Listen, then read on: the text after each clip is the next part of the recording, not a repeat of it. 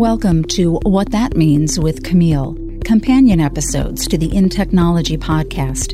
In this series, Camille asks top technical experts to explain, in plain English, commonly used terms in their field, then dives deeper, giving you insights into the hottest topics and arguments they face. Get the definition directly from those who are defining it. Now, here is Camille Morhardt.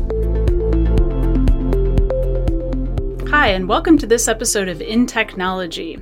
What That Means, Ethical Hacker. My guest today is Ted Harrington. Welcome, Ted. Thanks for having me. Excited to be here. I'm excited to have you here, too. I actually joined Ted on his podcast a little bit ago, and that was super fun. So I'm really excited to talk about podcasting a little bit later in this conversation, but do want to start because you are a good hacker, so I want to start with that. I also want to point out you're an executive partner at Independent Security Evaluators, or ISE, and your team founded and organizes IoT Village, which we know well, an event whose hacking contest has produced 3 DEF CON black badges. So you're the real deal. It's been fun. Well, my team's the real deal, I guess. I'm just in the fortunate position to lead some really smart people. So I want to start by just asking you, because you are a good hacker, what is that? I think a lot of people kind of have a sense of what hacking is, but what would good hacking mean or ethical hacking? Well, let's start with what hacker is or what hacking is, because I agree with you that people at least should know what it is, but there's pretty rampant misconception about what it means. Because hacking or hacker is typically framed as a negative, right? As a malicious person who does evil things, whatever. Pretty much every single news article you ever read talks about hackers in a negative context. But hackers are neither good nor bad. Hackers are problem solvers. They're creative people who look at a system and they say, can I build it in a different way? If it's already built, can I make it do something different than it was intended to do? So that's really what a hacker is. That's not good or bad. The fork in the road comes to motivation.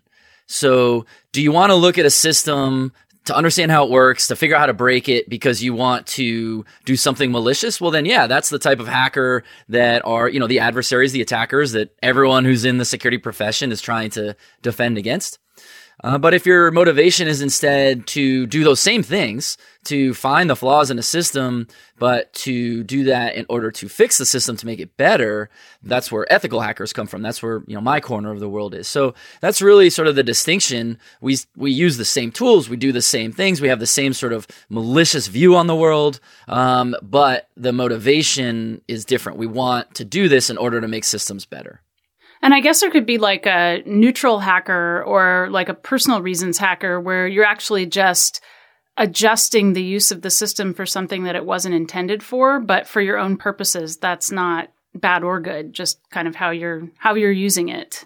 Yeah, I guess I haven't thought about it in that way, and you're getting the wheels turning right now. That I would agree with that. That's definitely not a bad hacker. I'm just trying to determine whether that's a good hacker or not. But think of something like MacGyver. I don't know if anyone listening to this ever saw that show. I barely saw it, but I'm familiar with the concept of MacGyver. The guy would take like a paper clip, which is intended to clip paper together, and he would use it to like start an engine or something. And that's hacking. That's like, it was supposed to do one thing. Can I make it do something else? Yeah. Yeah. Or like duct tape is probably like the number one item for hacking, like any sort of regular, supply that you might have to make it do something else. Totally. So, okay, so that's cool. Now, so that's like a good hacker. What is a good hacker? So my next question is, what makes somebody good at hacking? So just make sure I understand the question. We're asking what makes them skilled and talented at it, or what makes them ethical? No, what makes them skilled and talented? Because I think that's different too. You could be skilled and talented, and then you could be, quote unquote, good or bad, whatever, like you say, your motive is or what you're going to do with that. But what makes somebody actually good at being a hacker?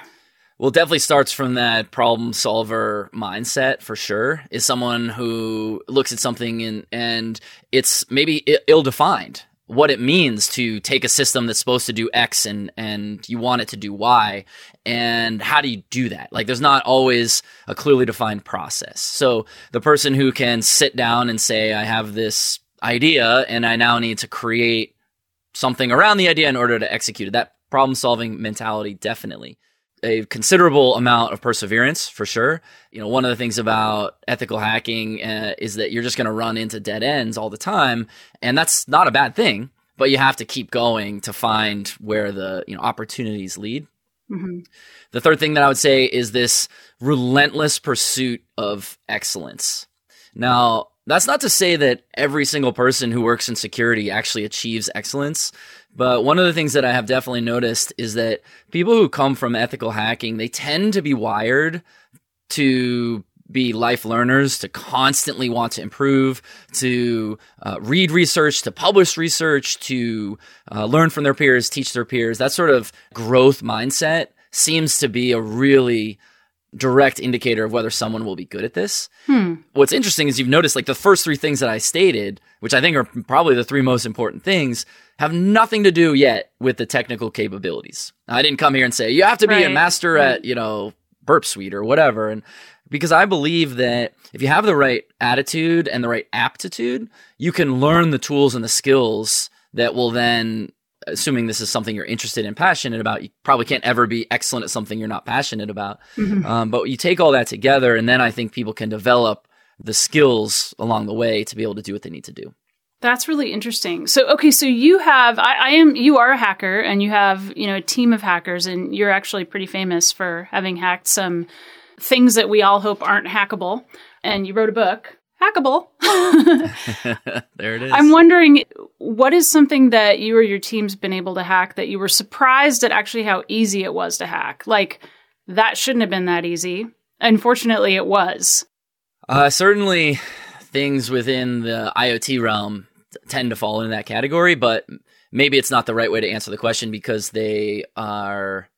Maybe sometimes it's not surprising that they wind up being easy because there's tremendous security challenges in IoT, in Internet of Things, because you have typically small form factors, which have to have trade-offs and computational power, and security typically is one of the things that gets sacrificed. You also have low price points, right? So it's like consumers, not even just consumers, because IoT is everything. People generally hesitate to pay more for the things even that they know they should have and need and want, security being one of them. So is someone going to spend $50 for a light bulb that has a ton of security in it when they can get a light bulb for like $4? Like, probably not.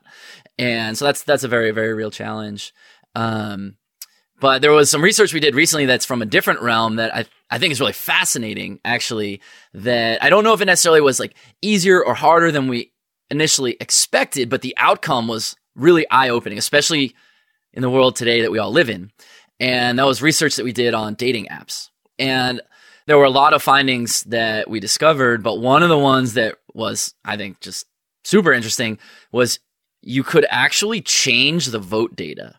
So if someone, swiped left on you, they didn't want to match with you, you could actually go and change that to like a swipe right to say they did want to match with you.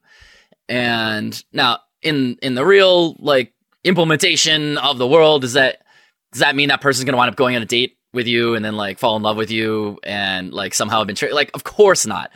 But what it hits in the heart is this sort of freedom of choice. Like you're using these apps because you are making choices about your romantic life, and someone with in a very trivial manner with low levels of skill, they could actually change that freedom.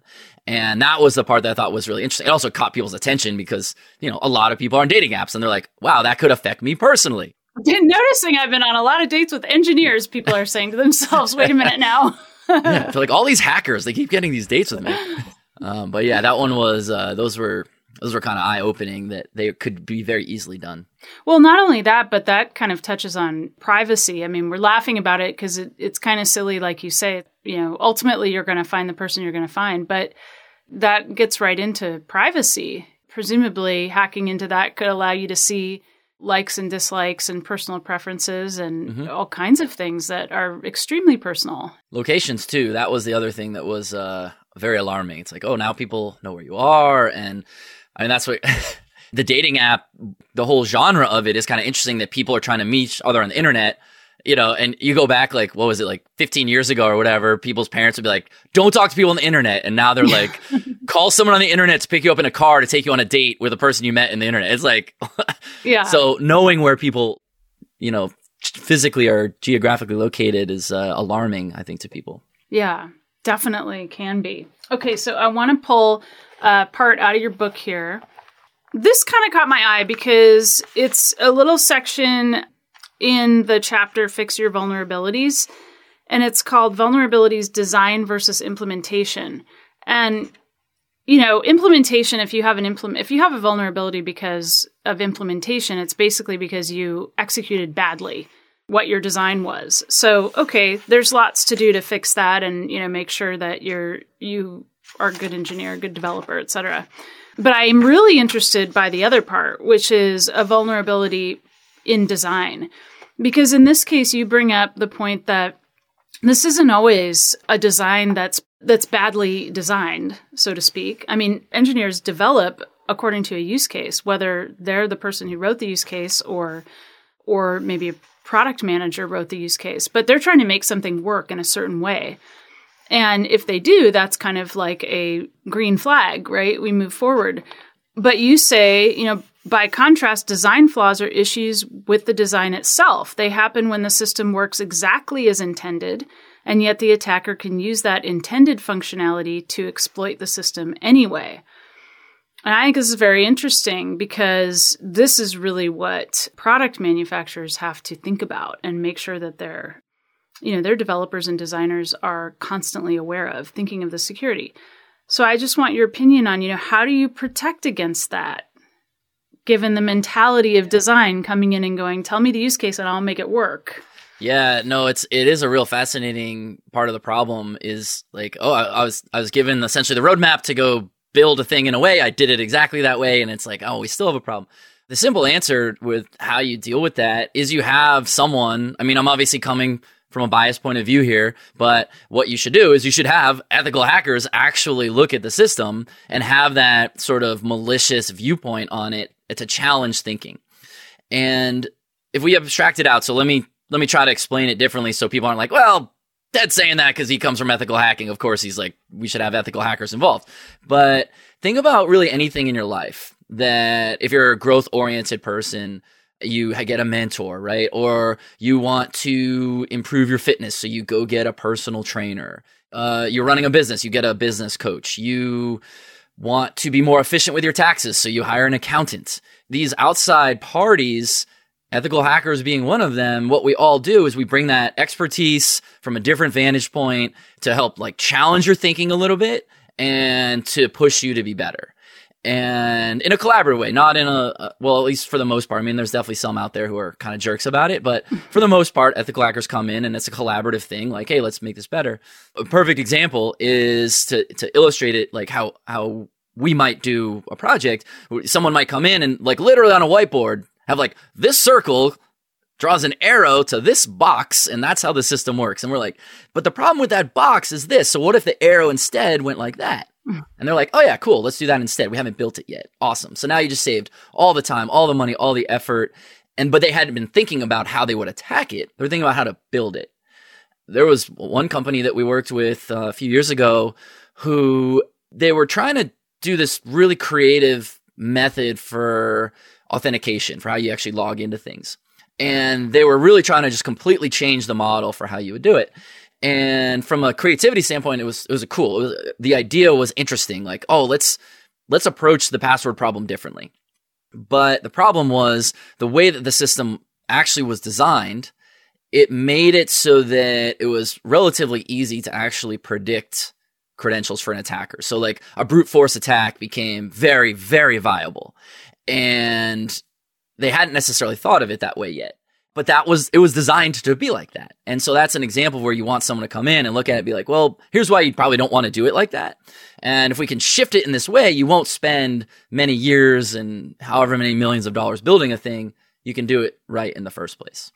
Actually, it's kind of interesting what you're saying because I didn't ask you about the time frame for bringing in hackers, but I think a lot of times people imagine it's, after the fact, like the product is built and, maybe it hasn't shipped yet, And there certainly can be a lot of focus then, or even, teams within companies trying to hack a product before it ships out. But you're suggesting, bringing in good hackers very early, even in the design process, to kind of anticipate things as the design is happening, like in partnership with the designers for utility to come in and say, well, let's make sure you're also considering security threats and risks that are out there. Absolutely. Yeah. Every step of the process of building something has a correlating security action, and everyone should take that action. What you just described, where people will bring in security at the end, that's exceedingly common. That happens all day, every day, where it's sort of like, oh, we got the thing built, let's just make sure it's secure now. That's kind of like saying, well, we got the car built, let's make sure the passenger's going to survive. You're like, maybe we should, in the engineering, and when we're actually specifying the vehicle, we should be thinking about, okay, well, what are the physics of a side impact look like? Those are the types of things. And the beauty of involving security earlier is it's both more effective and it's also less expensive. Mm-hmm. And that's the thing that people don't realize is they sort of assume, well, if I involve them earlier, it's probably going to cost me more. But actually, not only does the security effort itself cost less, like the actual dollars that you would pay to someone to help you, but the effort in remediation is astronomical. Mm-hmm. One of the things I talk about in the book, I actually looked at the data. Our team looked at the data for what that means. And so we looked at, it was something like 10 years of data of projects that we worked on and sort of compared and contrasted where they involved us. And the difference in effort for remediation. So let's say you had a design level flaw, like the issue was with the design, mm-hmm. and it's not discovered until you're about to really deploy the thing. Let's say it took 10 hours to fix it if you found it during the design stage. It now costs like 250 hours to fix it in deployment. So the delta was about 25 times. And you look at that, and that's bonkers because you're already paying developers, engineers, et cetera, to build and iterate systems. So this cost doesn't actually show up on a profit and loss statement, but where it shows up is in the productivity loss. Because if you're now spending 25 times more effort on something than if you had just done that same activity earlier, it's kind of crazy. And the metaphor I always use to sort of think about this one is having a breakfast smoothie, right? I have a smoothie in the morning, right? And so you got pea protein in there, you got your spinach, water, cashew butter, whatever.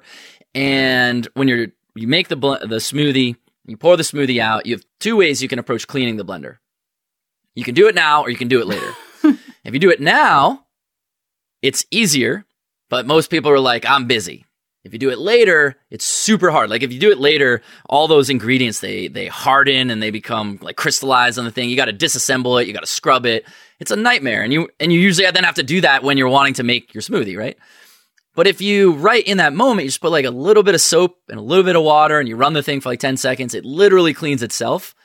That's what it's like building security in earlier. The system will it won't secure itself, but the process will make it so much easier than if you do it later. I love it. A smoothie analogy for hardware security design. That's very cool. Exactly. Yeah, no, I like it. I want to ask you also, you started a podcast called Tech Done Different. And I think it's a very cool podcast. It has phenomenal guests. It does indeed. Check out that one episode. No, but I'm curious because I think you and I both kind of went from cubicle to studio. And I'm wondering, what do you think of podcasting? Like, how has that been for you, moving from sort of behind the scenes to like chatting with other people? Anything like awkward, unexpected, amazing? What kind of thoughts do you have on it? Mostly amazing. I'm trying to think if there must have been awkward moments, but for me, I just really wanted to talk to smart people. And what was cool about the process of writing the book was that I had this opportunity to interview all these people and, ask them about like, well, tell me about this challenge. Am I understanding this right? And then when that part of the book writing experience was complete, I was like, I want to fill this void. And then that moment in time was also right in the middle of raging pandemic when people were staying away from each other. And so I'm like, well, maybe there's a way where I can both talk to people and still continue to foster connections with people while I'm not able to physically, be together. And so then I thought about, well, what would be the format? What would be interesting? Where's there conversation that needs to be had? And so that was sort of the impetus to it. And I've really, really enjoyed it because you get to, selfishly, here I am, I get to talk to all these smart people. And then every episode, I'm like, here's a problem I have. Can you give me advice on my problem? And that makes for a great episode. And I leave like, thanks for the consulting. And it's just, I love that. I think it's awesome.